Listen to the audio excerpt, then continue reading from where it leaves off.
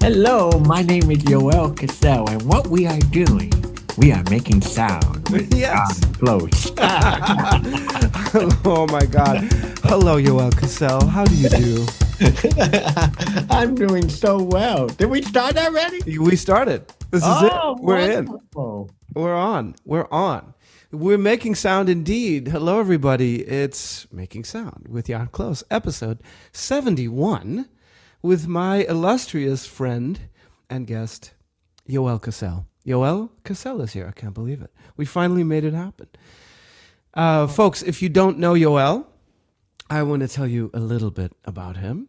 He is the assistant professor of movement and the co-chair of Dance Minors and the faculty mentor of theater minors at Boston University. Am I saying that correctly? You said it perfectly. Okay, good. Articulately and wonderfully. Thank you so much. Okay, good. I'm doing good. All right. He holds a BFA from Boston Conservatory, certificate of completion from the American Mime Theater. He's a recipient of the Lottie Kaliski Award for Gifted Artists. And he was born in Schenectady, New York. Schenectady. That's something I didn't know. He was born with a nerve deafness and discovered as a youngster that movement was his authentic, expressive channel for his personal and creative identity. I'm reading from your bio, but I'm going to stop because we've been friends for a really long time, and folks will figure out as we speak much more about you. You and I first met, I believe, in the year 2003 or somewhere around there, 2004. Through a friend of ours, Karen Ewell. Yes. Who's a choreographer who's South African, who I met in New York when I first moved to New York, around that same time, in the early 2000s. And I was working at a place called Future Kids, which taught kids in the boroughs and the projects in New York City computers. After school. It was an after-school program. And that's how I met Karen Ewell, because she was also working at Future Kids with me. Yeah. I didn't know if you knew that. No. And so, this was a very... And then we did she discovered my music. I had only done like 2 albums then, and I hadn't even done Black Box. I think, yeah. And Black Box was the first EP that I recorded in New York City in 2003. And you ended up using some of those songs. But so Karen and I did a project together, and she used 1 or 2 of my songs, and I attended the performances, and this guy comes up to me, this dude, and he has this big smile on his face, and he's just delightful, and he goes, "Hi, my name is Yoel Cassell, and I really love your music. I would love to work together with you." And it was one of those moments that you wish for, when you put yourself out there and you do your thing and you meet new people because of that energy. This is my favorite thing about being in the music business, is the people that I meet. And it's the reason I started this podcast, because I get to talk to really cool, interesting artistic folks in the community. And I have to give, first of all, a big shout out to BMI and the Island Hopper Festival and Visit Fort Myers, because they hosted me for a festival last weekend. And I only just got back from that. I'm still exhausted. I played like 6 performances in just a few days. It was just an amazing experience. And I got to interview some wonderful songwriters down there. So down in Fort Myers in Florida. Captiva Island is where I was. It was just great. So I just want to thank everybody that came to the show. So thank you. And thanks for tuning in to now episode 71 with Yoel Cassell. And Yoel, how are you, my friend? Oh, I am doing so well. And first, I just want to thank you for inviting me to be part of this experience with you, and to have a chance to have a conversation and communicate, Yes. collaborate. Not only we have collaborated through music and through movement, but also through conversation. And as you were recalling that story of when we met, it brought back great memories. And not only did we meet and become collaborators and co-creators, but most importantly, we're wonderful friends, and that means the most to me, to Yeah. my heart. And I'm so grateful for your friendship as well. So thank you once again for inviting me, Jan You're so Claude. welcome. You're so welcome, Yoel Cassell. And I should say that, that moment turned into something, and something that is still going on. That moment when you came up to me and said, let's do something together. And it turned into really my first sort of venture out into the theater world, other than my own experience as a singer actor with Broadway shows. Before you, I was on tour with Jekyll and Hyde and The Who's Tommy and Jesus Christ Superstar, and then you said to me, "Look, I've got this idea for this show, and I want to use your music, and you should be in it, and your band can be the band of the show, and I have all these dancers," and I was like, "Wow, what a wonderful thing," and we did this off Broadway, Moonlight Interior. Yes. And it was you want to pause your email notifications there? Thank you so You want to much. do that for me? Thank you. How do I do that? Oh yes, here we go. You're going to put that moon on. We're going to silence that. Yeah. Or just turn it off altogether. How do I do that? Oh yeah. Turn off everything but Zoom. Zoom, zoom, zoom, zoom, zoom, zoom, zoom. There you go. I think All right, that cool. works. Thank you. And You're welcome. so we had this run with this off-Broadway show called Moonlight Interior, and it sold out, and it went fantastically well, really. I believe we had the New York Times there. We had some we got some really good feedback for it. And then our lives went into different directions. You started a family. Your wonderful wife Melody and your beautiful son Keaton, who I miss so much. That kid, man, so much fun.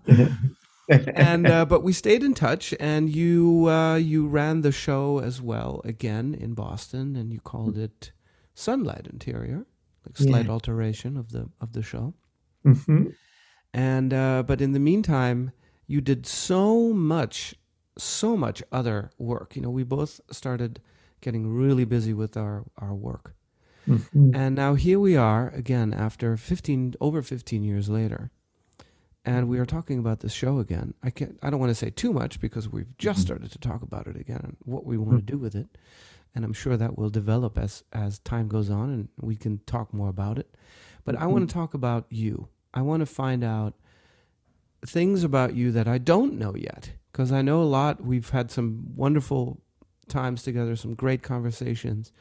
And you and Melody and Keaton are like family to me. Oh. And really, I mean, I don't say that often about many people, but I've always felt this way about you guys. And so I want to talk a little bit about how does someone,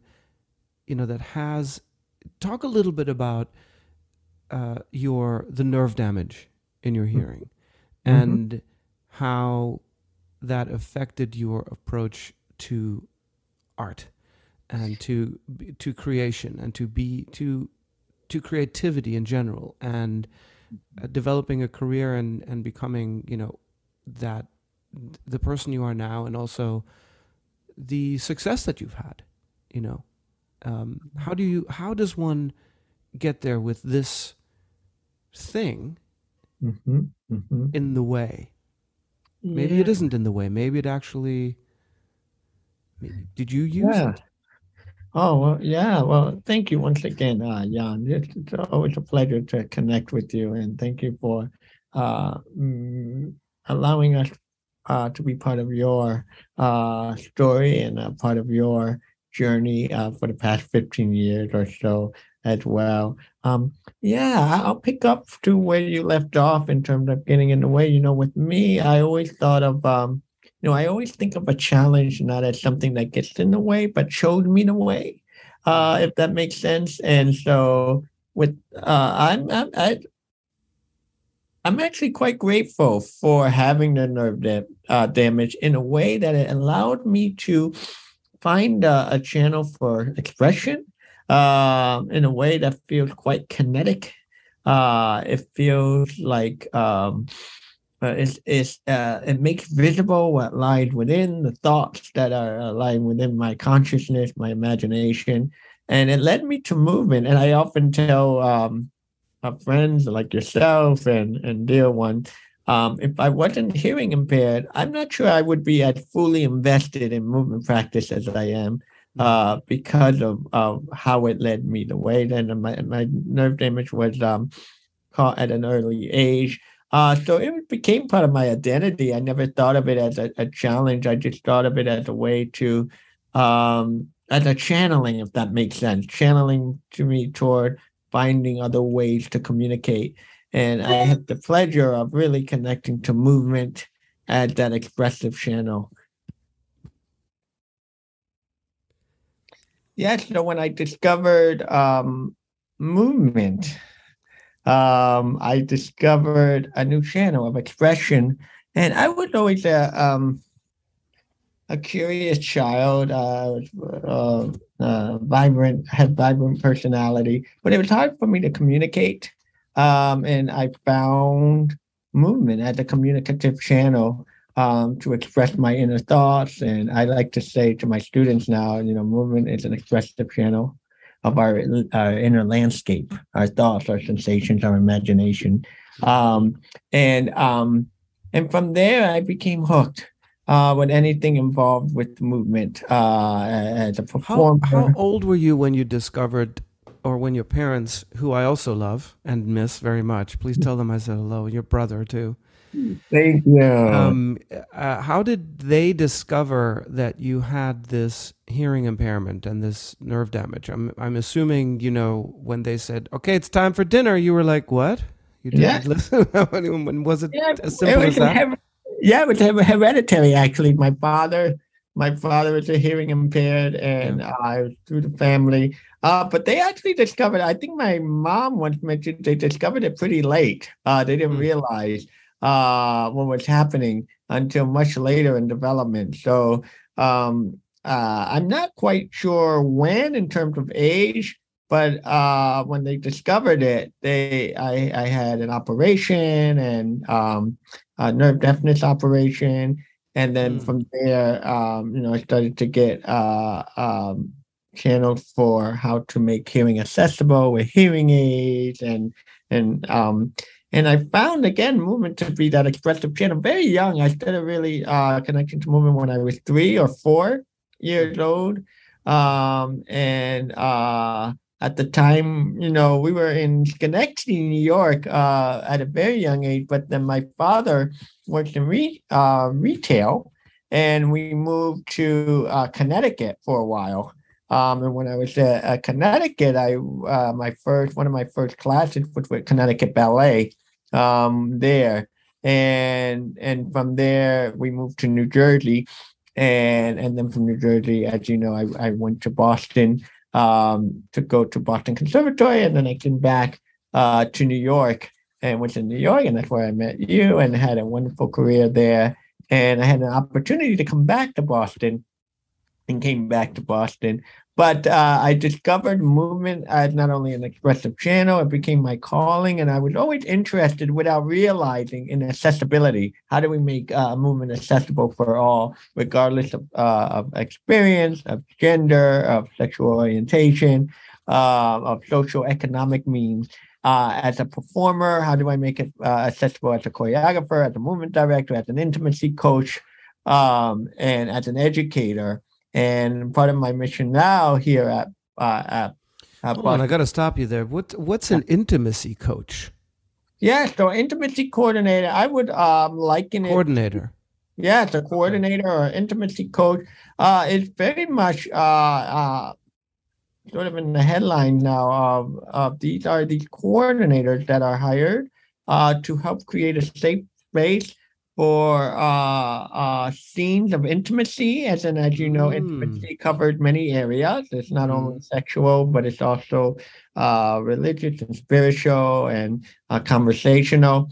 And so when you look at certain scenes, like say a sensual scene or an intimate scene of conversation, how do we treat the experience as if you would stage a stage combat scene? Wow. So it's very technical, it's very choreographed, and it's not to provide limitation, but it's to provide surrender of play, create a parameter to invite play and curiosity without playing to the parameters. You don't want to think Mm-hmm. about the parameters, but you want to be aware of the parameters and what those safety containers are to encourage expressive play.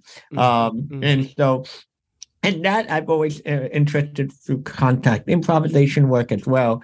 And so, yes, all those experiences I think about, how do I allow movement to be accessible, and how can movement be an entry point?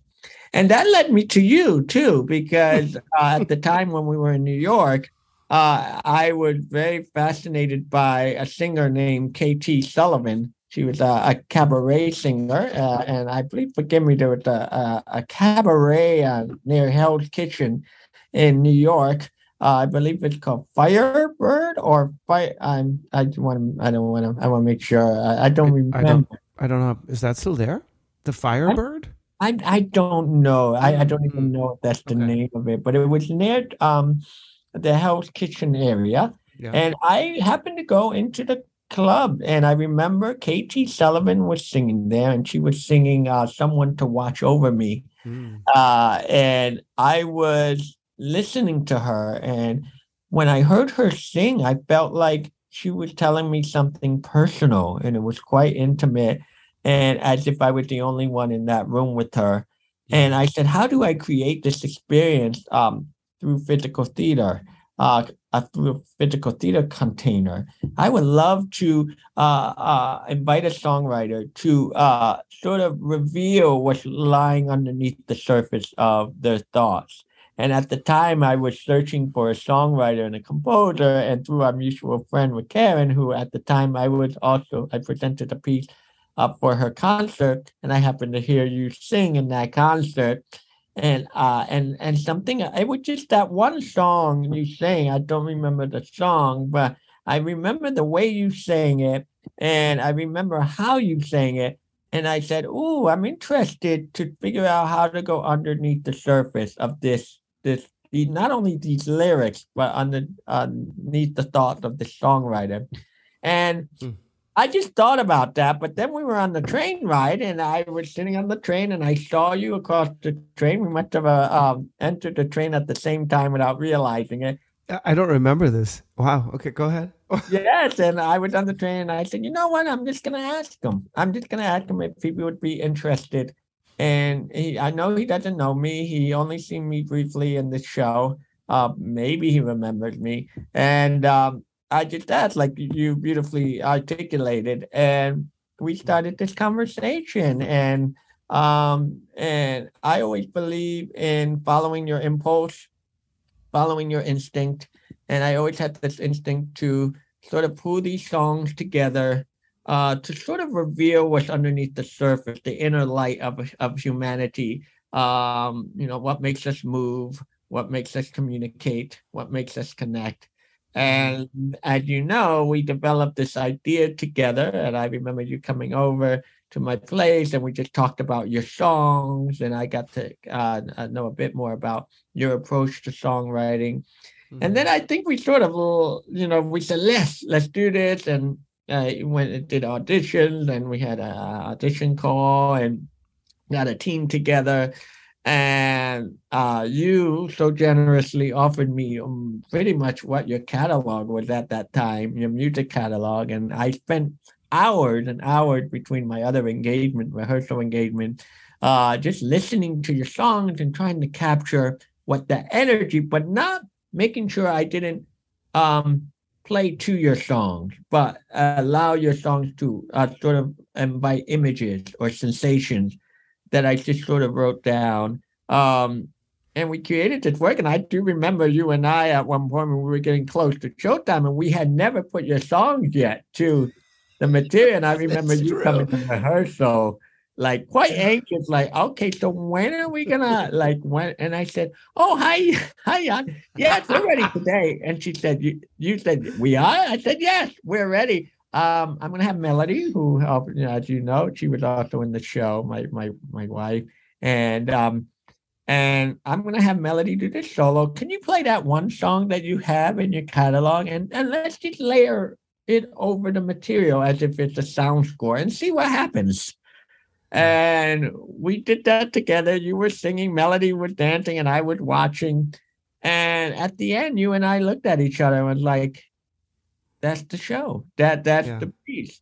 And then you said to me, I trust you now. Okay, I see what you're doing. Mm-hmm. You're gonna layer my song, and we're gonna find where it tells the story. And I said, yeah, that's what we're gonna do. Yeah. And a few weeks later, you came into rehearsal, and we were doing something. I was working with Jeffrey Frasse, Yes, Jeffrey. tremendous, and Francis. You remember Francis today? Yes, of course. Yeah. I saw her in. Well, this was also a couple of years pre-pandemic when I had a show in San Francisco. She came. She came. Yeah, she was at the show, and we were working on a duet there, a conversation, and you looked at it and you said, "I'll be right back." And I saw you go to the corner, and I think you were writing a song or something. Something was happening, or you were finishing an idea you had, and you came back at the end of our rehearsal and said, can we try it one more time? I want to try this song." Yeah. And the song was, I think it's I Remember Your Name, or Remember Your Name. That's it. Yeah. And that became one of our hallmark songs in the show. So it was really a wonderful time of collaboration and creation, and we developed this trust together of expressing our inner thoughts and our sensations through not only music and song, but through movement and action and gesture. And the idea is still in my head. And as you mentioned, I looked at it again here at BU with students here, and we renamed it Sunlight Interior. I just wanted to sort of step away from that show to see if I learned anything from that experience to create this experience. And now I'm ready to go back to revisit that experience. And I'm excited that we started our dialogue with that a few weeks ago. And we'll be in continual dialogue. Yeah, I know. Yes, we will. It's actually quite exciting for me, and as you know, I just finished a new album. It's just in the mastering process now, and that's going to come out in 2023. And it's exciting because there's so much new music that we can choose from now, and also your growth. You've had so much success, and you've worked with so much talent.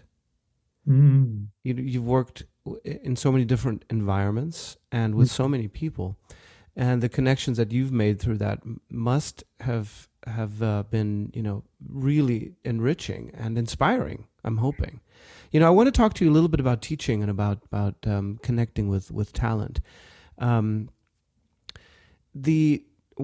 What about a new young talent that comes to you, or that is assigned to you as a theater minor, or a dance, or someone that wants to dance, someone that wants to learn?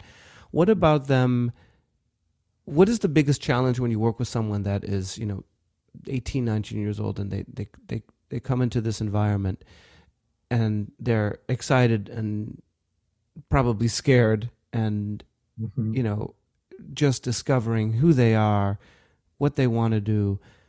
What are some of the things that you do in order to guide them along, and what are some of the challenges that you have working with talent? Oh yeah, thank you. And most of the students that I have the pleasure of working with here at BU are School of Theater students. Some mostly acting majors and theater art majors that also include directors and playwrights and designers. And the big thing I try to share with them is that their body is the solution and not the challenge. and how is their body, which includes their imagination and their voice, the solution, and what might be getting in the way of that? Is it self-doubt? Is it the allowing you to be respond to judgment of others, or is it simply alignment, or is it breath? And so the first few weeks it's just about me getting to know them. I try to stay back and let them explore, let them be curious about what is movement. A lot of people tend to think that movement is dance, and while dance is one form of movement, movement is many different forms, from these techniques such as the Laban technique, the Grotowski technique, mask work, clowning work.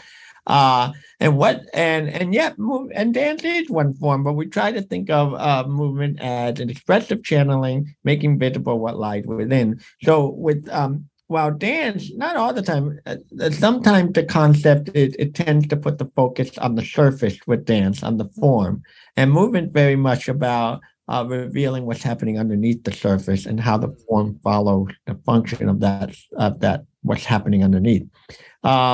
And so that's what I allow the students to explore in the beginning. What is the relationship to movement? How is their body the solution with these concepts and foundations of movement?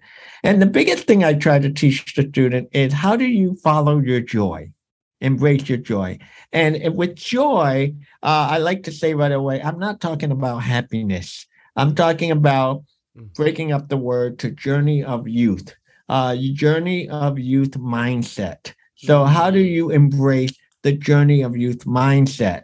Much like a child, how do we embrace our curious mindset that invites our creativity and imagination and allows us to be explorative? One of the biggest challenges, to answer your question, is sometimes the students would say, am I doing it right or am I doing it wrong? And I said, I wonder if we can delete that conception a little bit. It's not so much about right or wrong, but how are you curious about this? Because if you are playing to the right and the wrong, you may be missing what's happening in between that.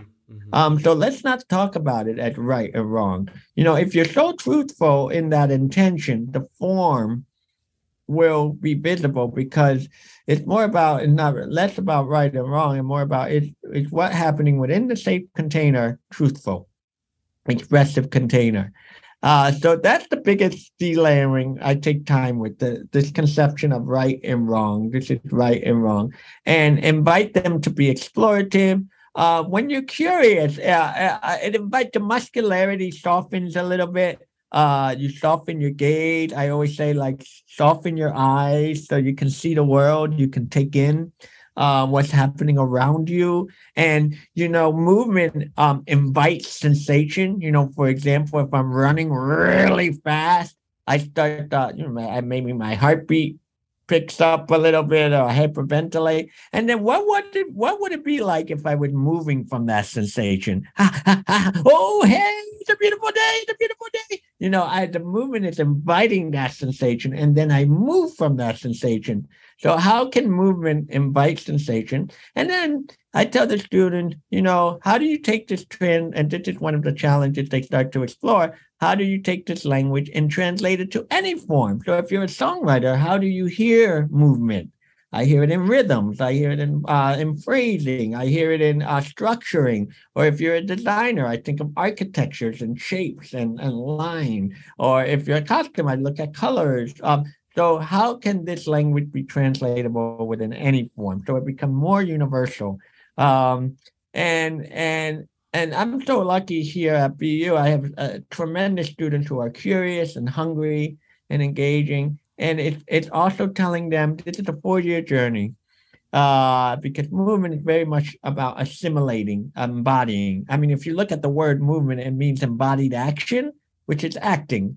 So how do we allow ourselves to embody the material so that when they do play, when they do express, the language is innately inside of them. And now when they're performing, they're not working. They're simply surrendering to what they're seeing and what they're experiencing. I love that you use that word, surrender. Surrender. It's the act of how do you get to that place of surrender? Have you ever seen a performance where you see the performers still working when they're performing. They're still doing their homework. So what does it do? What does it mean to do all your prep work beforehand so that when you get into the space, it's just about responding to your senses? And this goes back to the nerve deafness question. You know, it goes back to the idea of, yes, that sense that I have, that hearing sense, might be a harder hallway to enter. But how can I rely on my sight? How can I rely on what I smell? How can I rely on what I make contact with or what I taste? And that invites sensations. And so once again, not letting it get in the way, but letting it show you the way. Brilliant. It's we've known each other such a long time and we've worked together, but talking to you like this is inspiring for me, because I'm seeing another side of you, because back when we first started working on Moonlight Interior together, you didn't have the job at Boston University. That was like, that came up, and it's kind of an amazing thing that gig that you got there. That doesn't happen often. And it sounds like you're so comfortable there, and you feel like the support network for you is so strong, which is giving you the impetus to say, I can dance freely, right?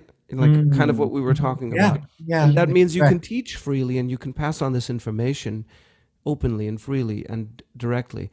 So I'm wondering, like, what have you learned from this experience as a choreographer? Because now, teaching is one thing, but like, and yes, we have to involve the creative process. I have a handful of voice students. I coach voice, and I work with singers, and I produce a couple of different singers as well. And, I can impart information that I've gathered and make it a little easier for them to get over, a hump, or get to a goal that they're having a hard time imagining for themselves. Right? You were talking about confidence earlier, and these things there's so much in the way when you're starting, so much. And everyone tells you too, and it could be your family, even your friends. Maybe your friends will be supportive, but your family says, "Oh, that's a dangerous world," and how are you gonna eat? The whole thing. So there's so many voices that can get in the way if you let them, And I think we work a lot. We work very hard at not letting that happen. So. But through teaching and through coaching, I learn a lot about myself, and I learn a lot about, I dive deeper into the knowledge that I have acquired, right? And it pushes me along, it's wonderful how symbiotic that is. So, but now going into taking that environment and turning that into choreography, direction, the creative process for you, for your own piece of art that you're creating. What do you think you've learned from the last decade? That's wonderful, Jan. First of all, I just want to, like you were saying about all these different voices, I just want to speak to that, if that's okay. Yeah, I just want to say I was so tremendously. We need a number for that. We need a showstopper with that. Yes, that's right. That's right. Oh, I like we are. You're getting creative during the show. I love it. Yeah. And I just want to get a shout out to my parents. I tremendously supported them. Edna Cassell and Arnold Cassell. I love their names. Edna and Arnold. Hey guys, and Mel Cassell and Melanie. I miss them. But no, I just had tremendous support from not only my parents, from my family. And you talked about BU being a wonderful experience. I'm grateful for all that invited me to be part of this experience, and all the people that helped me get to here. Going back to your question, what I've learned, it goes back to that idea of your body is the solution. As a teacher, as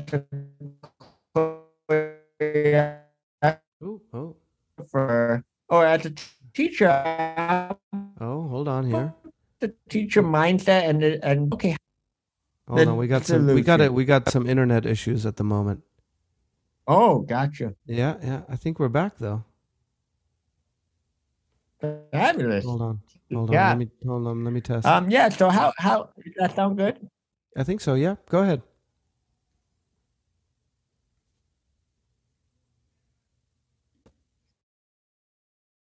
Yeah. So you talk about, I've been teaching, I've been talking about like how is your body the solution? So, and what I wanted to share there, when I'm working with these, I try to teach to each student within the collective. And what I have learned is I've learned how to teach because of the information the student is giving me.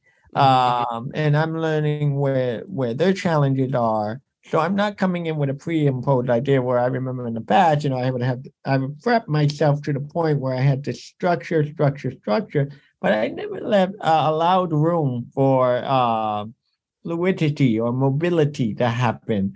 And so as a choreographer, I'll often come in with an idea, but how I'm going to choreograph or how I'm going to direct really comes from what's happening in the room with the individual. So for example, I'll say, okay, let's do a container about push and pull very generally. And I'll ask you, okay, Jan, can you give me your interpretation of push and pull with your arms?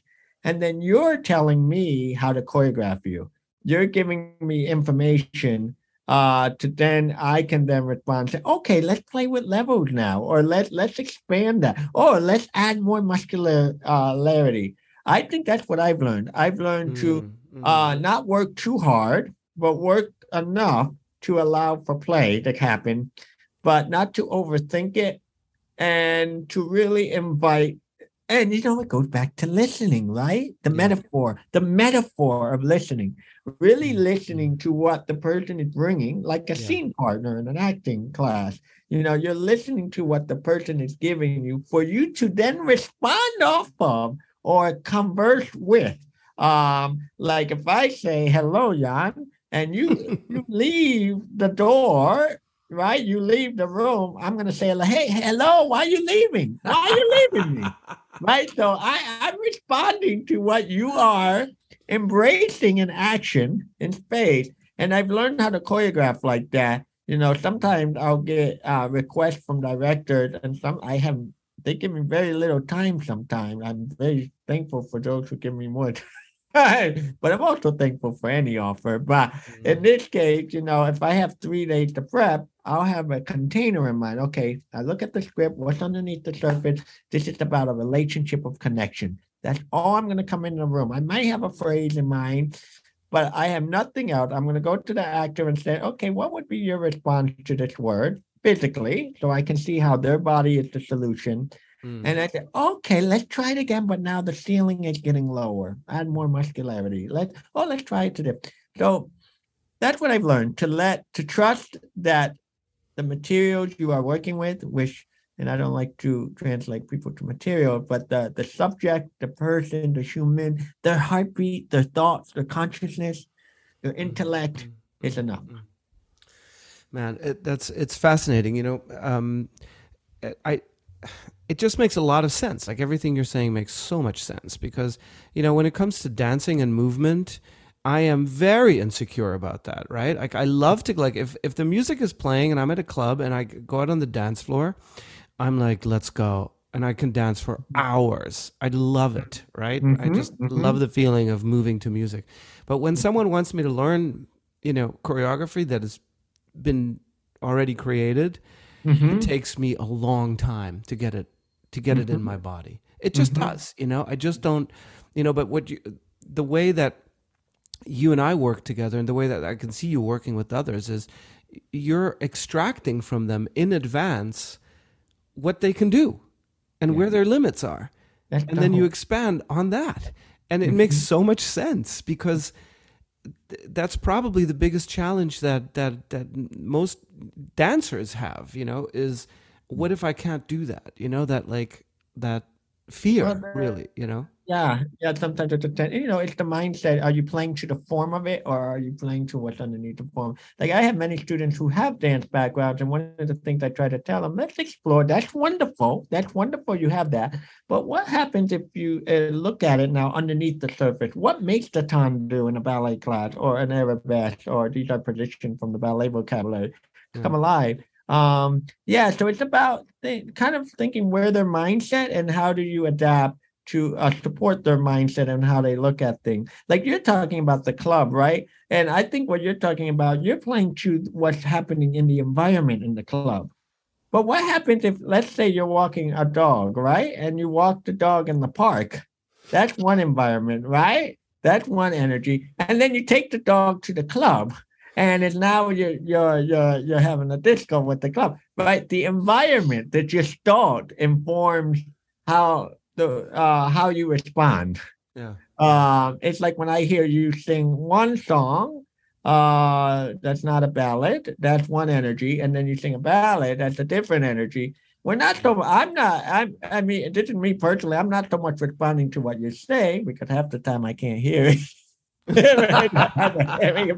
But they're beautiful lyrics. They are. Jan Close lyrics are beautiful. But when I'm responding to it, your energy. It's what's happening underneath the soaring voice you have. I'm praising your voice, but all that I hear when I hear you sing, Jan, I feel like I'm hearing your soul sing, and the body is the reality of the soul. Yeah, man. It's great. It's so great talking to you because anyone that knows me knows like I'm very interested in finding out what makes people tick, This is why I have the podcast, because I love figuring out what's going on beneath the surface. And you were talking about this, and I think it's something that we have so little of in this life, like going deep and getting to that deeper moment. And if there's something like a piece of music or a piece of dance or both that can inspire you to go deeper, then I feel like we've done our job, as entertainers. And as you know, I love to use dance and movement in my music videos and in shows, etc. And I remember working with EJ on Sugar My and on Flesh and Blood, my two current singles, and I remember telling them about you, and they were like, "Yoel Cassell, you know him?" And I was like, "Yeah, I know him. I worked with him. He's been a friend forever." And they all know you, and it's so like in that world, people know who you are, and it's really nice to see this success you've had. Did you did some work with the Kennedy Center? Yes, I went to. Can you talk about that a little bit? Yes, well, that was part of like a fellowship. I was part of. It was like a thought leadership fellowship, creative thought, where they brought all these different creative artists from all over in Washington D.C. That was a long time ago. Maybe like 11 years ago. Mm-hmm. And we all got in a room and talked about how do we make art accessible to all. And other creative artists and thinkers and philosophers were in the room.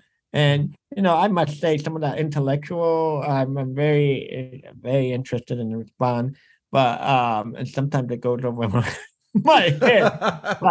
I know what you mean. I think I know what you mean by that. But when we started to do these creative exploration through physicality, I don't know, it goes back to that what my communicative channel. Then now I really know what you mean. And this is the one thing I did this thing there. I started there with a long time thing where I always say, let me hear a beautiful waka. And one of my what are you talking about? What? I said, let me hear waka. I always say that to the student. And I had a colleague say, what do you mean by this waka? Why do you say this waka? And I said, I learned it from the most tremendous mentor I've ever had in my life. And they said, who was it? And I said, this person changed my life. This person inspired me. And they said, who is this person? I said, it's none other than Fozzie the Bear. Where did you get that from? Where'd you pull that thing out of? It's in my office. Okay, for audio listeners, we have to get a clip of this on YouTube. Okay, one more time. Yoel Cassell just literally pulled out a teaching assistant, and it's Fozzie Bear from Sesame Street. Yes, Sesame Street. Man, I hope I get some did you support hear from Sesame Street. did you Yeah, let's get some. You heard about this, right? They pulled Sesame Street from I forget, was it Netflix or one of the big Yes. I don't know, Hulu, or I don't know who it was. And they Yeah, pulled yeah, all yeah. the Sesame Street content. HBO? What did HBO? Because they were part of Yeah, HBO or maybe, I'm not something. sure. Yeah, yeah. I have to. Yeah, yeah. I I mean, have to do. I was like, wow, that is so depressing. You Yeah, know, and the I reason why mean, I'm saying that it's is goes probably a back. licensing issue. It's probably it's everything is money. It's always a money issue. Yeah. So they probably had some kind of licensing issue, and the contracts couldn't get renegotiated, and Mm. so they pulled the content, and it's like it's so upsetting when money gets in the way, because but it does, it's Yeah. very unfortunate. Yeah. And why I mentioned Fozzie is, that it goes back to the curious joy mindset, journey of Yeah, youth mindset, and that's why I journey of youth. Yeah, Waka. And Waka. Waka Waka. Yeah, I think about this all the time. I think about how I have, come to a place in my life where I am content, and I was talking to a friend about this. My friend Diego, he actually is doing the artwork for my new album, and he said, it's like happiness. What does that even mean? And I don't think there is such a thing. You have happy moments and you have sad moments, mm-hmm. right? You Yeah. go back and forth. Like if someone asks you, "Hey man, how are you? So great to see you. You look great, man. Wow, are you happy?" And I go, I Yeah. cannot answer that. It's Yeah. not possible to answer that with a yes or no question answer. You know what I That's mean? such a great It's not point. possible. Yeah, It yeah. really isn't, because we have like I was saying, we have moments. And I think the more moments of joy, and happiness that you can have in your life, the better. Of course, you are going to have the opposite, because it's life. That's how we're constructed. It's not possible to be happy all the time. If you're happy all the time, you're on drugs. Yeah, yeah. And that's And why then I make it very I make a point to make it very clear that when I talk about joy, I'm not only talking about happiness. I'm talking yeah, about the journey of youth mindset, because even those moments that you are not happy, right? Those moments of the uncomfortable, you're still curious about it though. hmm Right? And it still makes you, why am I not happy? Or it may be because I didn't get front row seats at this concert, whatever. Uh, yeah, and that's why when I say I'm sending joy to you, I'm not sending you happiness, because for some that may not be, and that's uniquely true. Um, for some.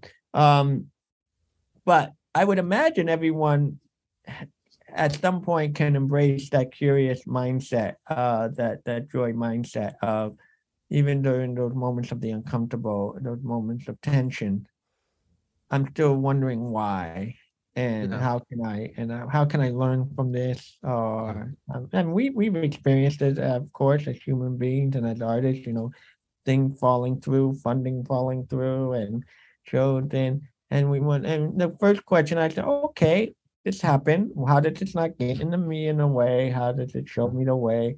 And how can I be curious about this? What have I learned from this? yeah. Um, and that's what keeps us going back to the word movement, moving forward. Mm, mm, I don't know mm. if forward is. I don't want it to sound like we keep marching, but Yeah.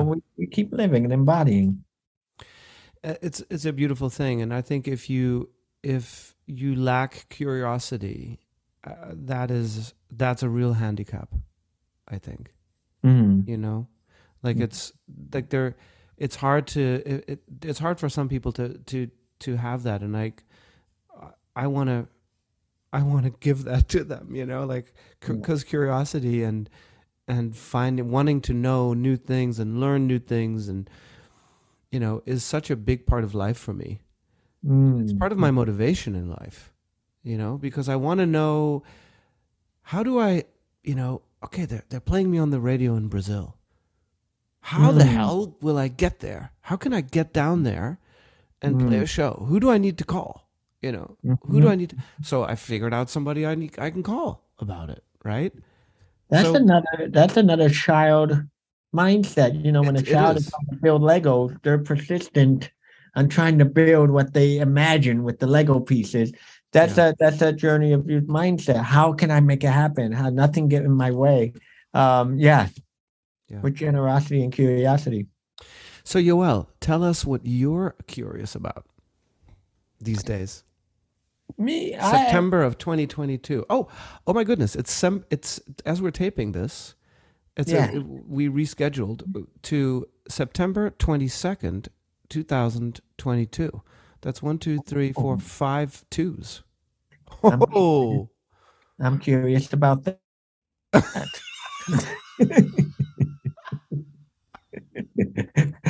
Two, two, two, two, two, two. That might this be is my why I next love lottery you. number. Yes. Yeah, this is why I love you.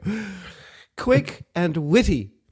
I remember when I want you to answer the question though, but like I remember you always used, when we were working on Moonlight, the first incarnation of it, you used the word whimsical all the time.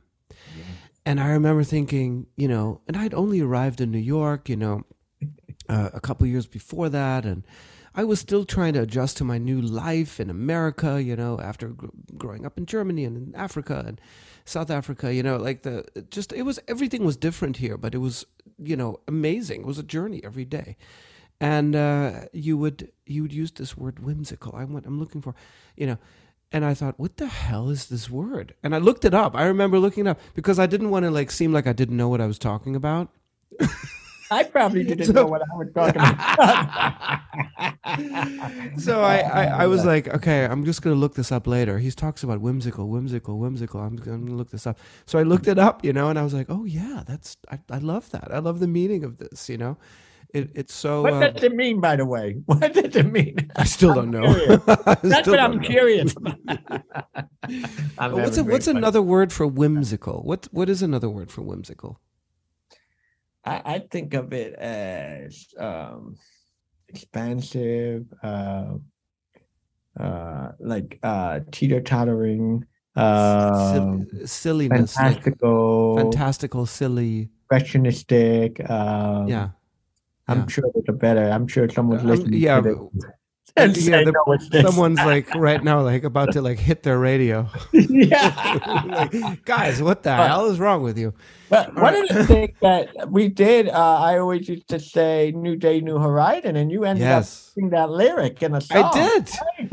Oh wow! So, we should talk about this quickly. Yes, and you would say, and I was just telling, just telling Diego this actually. It was like, yeah, my friend Yoel Casal, he says, good morning. He doesn't say good morning. It says, it's a new day, a new horizon. And I pulled that lyric for one of my songs on the Mosaic album called The Kite. Yeah. And which is now something that we're going to have to use because people do ask me to play that song a lot when I play shows. And I don't play it a lot. It's just one of those songs that because it kind of makes me sad because I wrote it at a time in my life when I wasn't particularly happy. I guess in this case it actually applies to say because I was unhappy and I was about to go through a breakup. It was terrible. And but all I wanted to do is help the person that was going through this depression, let's just call it that, and it's it's one of those tricky things about life and humanity. Like sometimes the person that you want to help can't receive the help. They can't. And you have to let go. So you have to surrender. There's that word again. Surrender. You have to surrender and say, I can't, I've tried to help you, but you have to help yourself. Yeah. You can only, I don't want to like put it down like this, but you do so much, right? That they know they're there for them, but ultimately they make the choice to receive it, and you have to respect that and be generous of that. And they may receive it or they may not receive it. And by the way, I want to give credit to my dad because he's the one that used to say "New Day, New Horizon." And oh, really? wanted to pick up on his spirit as I went through life moving forward. So, Yeah. and when I think of that new day, new horizon, you know, we're informed by the past days, but new horizon is going to inform how we move forward, or invite. That's probably a better word. Invite how Yes. we move forward. Hmm. Um, and and I would that will go back to your question. What am I curious about? I'm curious that if will I continue to be curious, Mm. and I'm hoping that will happen. I'm pretty sure it will. Thank you so much, John Claude. Oh, you're welcome, Yoel Cassell. It's really I can't imagine you any other way. I think it's just the way you're built. You know, it's just the way you're Thank built. you. So I have a couple more things I want to ask you, and then You. we're gonna wrap it up. But I just I love talking to you. It's so inspiring because of the way you see the world is just a little bit different than the rest Mhm. of us. And you have this, maybe it's your just your set of circumstances and your set of the way that you grew up. Maybe it's the hearing impairment. Maybe it's a combination of all of these things.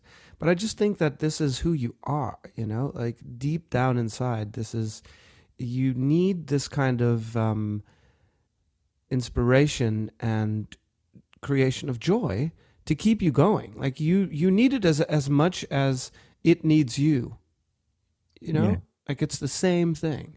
And, and, so I want to ask you a little bit about your inspirations. I want to finish with that. Like, sure. when you were 3 years old and you're starting to dance and creating movement, it's natural for you. It's just there, right? It Mhm. just exists. Yeah. But was there an inspiration? Was there an impetus? And I had, for me, it was Prince. Like Mm. I loved a lot of other music and singers and performers, but when I first heard Prince and I saw him perform, I thought, oh God, I want to do that. It looks so much fun. Little did I know what I was getting myself into. Mhm. But it made me want to do that. Like I started, I would go into my room, close the door, and start singing along to these songs with a microphone and a microphone stand, and Mm. doing the splits and doing the moving the mic around, and of course he was inspired by James Brown. All these moves came from another brilliant dancer, you know Mhm. Mhm. and again, Mhm. these are dancers. Maybe that's why I'm so attracted to dance. I don't know, but I love watching dance. I love movement. I just think it's so expressive if it's done well. Mhm. And which in your case I think it is. So, who was that for you? Was there a particular, like, how did you start Yeah. finding inspiration, and like who did you look up? Yeah, I had so many different influences and inspiration, but the name that immediately, when you asked that question, immediately popped up in my mind was Charlie Chaplin, and Gene Kelly, particularly, and Jerome Robbins, and countless, the Nicholas Brothers, and Michael Jackson, movers. I mean, I go on Fred Astaire, Bob Fosse, and then even story of Bill Irwin and all these physical storytellers. And I was always interested in telling stories. How can I tell stories? How can when we move, we reveal. So Mm-hmm. how can I use movement to reveal these stories that I wanted to tell? And I think one of the first pieces I did was to a Fred Astaire tune. And I was so fascinated by Gene Kelly, because he seemed like an everyman. He seemed like someone who I can see in my backyard. And here he was telling stories so beautifully and holistically and soulfully, through his gesture. And I still think the greatest mover of all time is Charlie Chaplin. It's my person, and Buster Keaton. Mm-hmm. Those two, because through gesture and through action, they reveal so much. They reveal happiness, they reveal sadness, they reveal tension, they reveal challenge. Um, and they became sort of my muse. And for a while I went, and then as I learned and developed and grown, my influence widened contemporary choreographers, classical, high-end, and movement that may not speak directly to dance, and all the different writers influenced me, and song. And I'm particularly interested with Peter Gabriel's music. I always felt like, when I heard him sing, I was hearing his heart and his soul and his passion. And then when I hear you sing, I feel the same way. Every time I hear your music, I feel like you're deep within me. And that's what I felt like with the works of Charlie Chaplin, the poeticness of it, the beauty of it. I did think of movement as an escapism, not because yes, I had challenges as hearing impairment. Yes, I was picked on for being a male and who loved to dance, and I was thrown into garbage cans, and I had a tough life as someone within social settings. Not within my family, but more in social. I was very well liked. I was for someone who people connected to, but I wasn't, hi, you're well, hello, you're well, how are you? But I never really had a deep friendship with anyone because I was sort of in my bubble. It was hard for me to communicate. And yeah, I felt like I could communicate my truth when I was moving. And Gene Kelly and Fred Astaire, the way they were telling stories, it gave me a sort of a framework of how I can find my own voice within that container. Yeah. Wow. No, I mean, don't stop. That was great. That was great. Thank you for opening up like this. I really appreciate it. I do. My pleasure. And those were moments that, I wasn't, when I was picked on or whatever, I couldn't use violence. I didn't have that energy. And my brother was very good with that. He would help me some of the but I always tried to use, and my dad taught me this, how can I use my art to express my feelings? And I remember this one incident, which you may not know of. I was, bullied, and my dad said, "Is there anything you would like me to do, like talk to someone?" And I said, "No, Dad, I haven't." So he shared with me an article from Steven Spielberg, where Steven Spielberg was picked on, and he used his film to create a response to bullying. And I thought about that, and we had like on Halloween day in school, we all had to dress up as characters, and so I decided to dress up as the bully. And I was walking around in the space, embodying his gestures, the way he was treating everyone. And he was there in the space, and I remember his whole face turned red. And he apologized later. So that was my way of communicating, hey, this is not right. But instead of letting it get in the way, and this is my own, I'm only speaking on the I was able to find a way to move forward and to find the curiosity in that, the joy in that. I didn't realize it was curious or whatever. It was just the way I was operating because movement was such a connective channel for me. And it did lead me to my wife too. I mean, I met Melody through movement. And our son Keaton is named because of Buster Keaton as the inspiration. So, and I don't want to sound crazy that way. It's all that way. It just happened organically that it happened to be part of our life. I can't wait to see you. When are we getting together? I hope very soon, Jan Close. You're always welcome here in Boston. All right, I'll come see you guys. I'll come see you guys because we have work to do, don't we? You and I. Lots of work. At the beginning of a new beginning. Yeah, the beginning of a new beginning, a new day, a new horizon. And folks, folks, wow, that was really a great conversation. Will you come back and treat us to some more of your stories? If you will have me, it would be my great pleasure. Of course, I would love to. Thank you again, Jan, for inviting me.